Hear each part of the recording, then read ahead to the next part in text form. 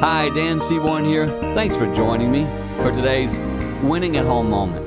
I was speaking actually yesterday in a setting where people were asking questions of me and I was responding. And one question that came up was just the whole idea of how to love people who feel unlovable. And I wanted to say something here. I said in that speech in that room yesterday, I said this: there's not a person in the room right now who, if you come up to me afterwards and share something with me, I'm not going to tell you I still care about you and love you. What I mean by that is I'm a Christian myself. I'm a follower of God. I believe he loves me unconditionally no matter what I do. And I want to pass that same love to others. You say, Dan, there's some really evil people in the world. You're right. And there are some people who you can't love. I get it. They're unlovable. In other words, they want to allow you to love them. Got it.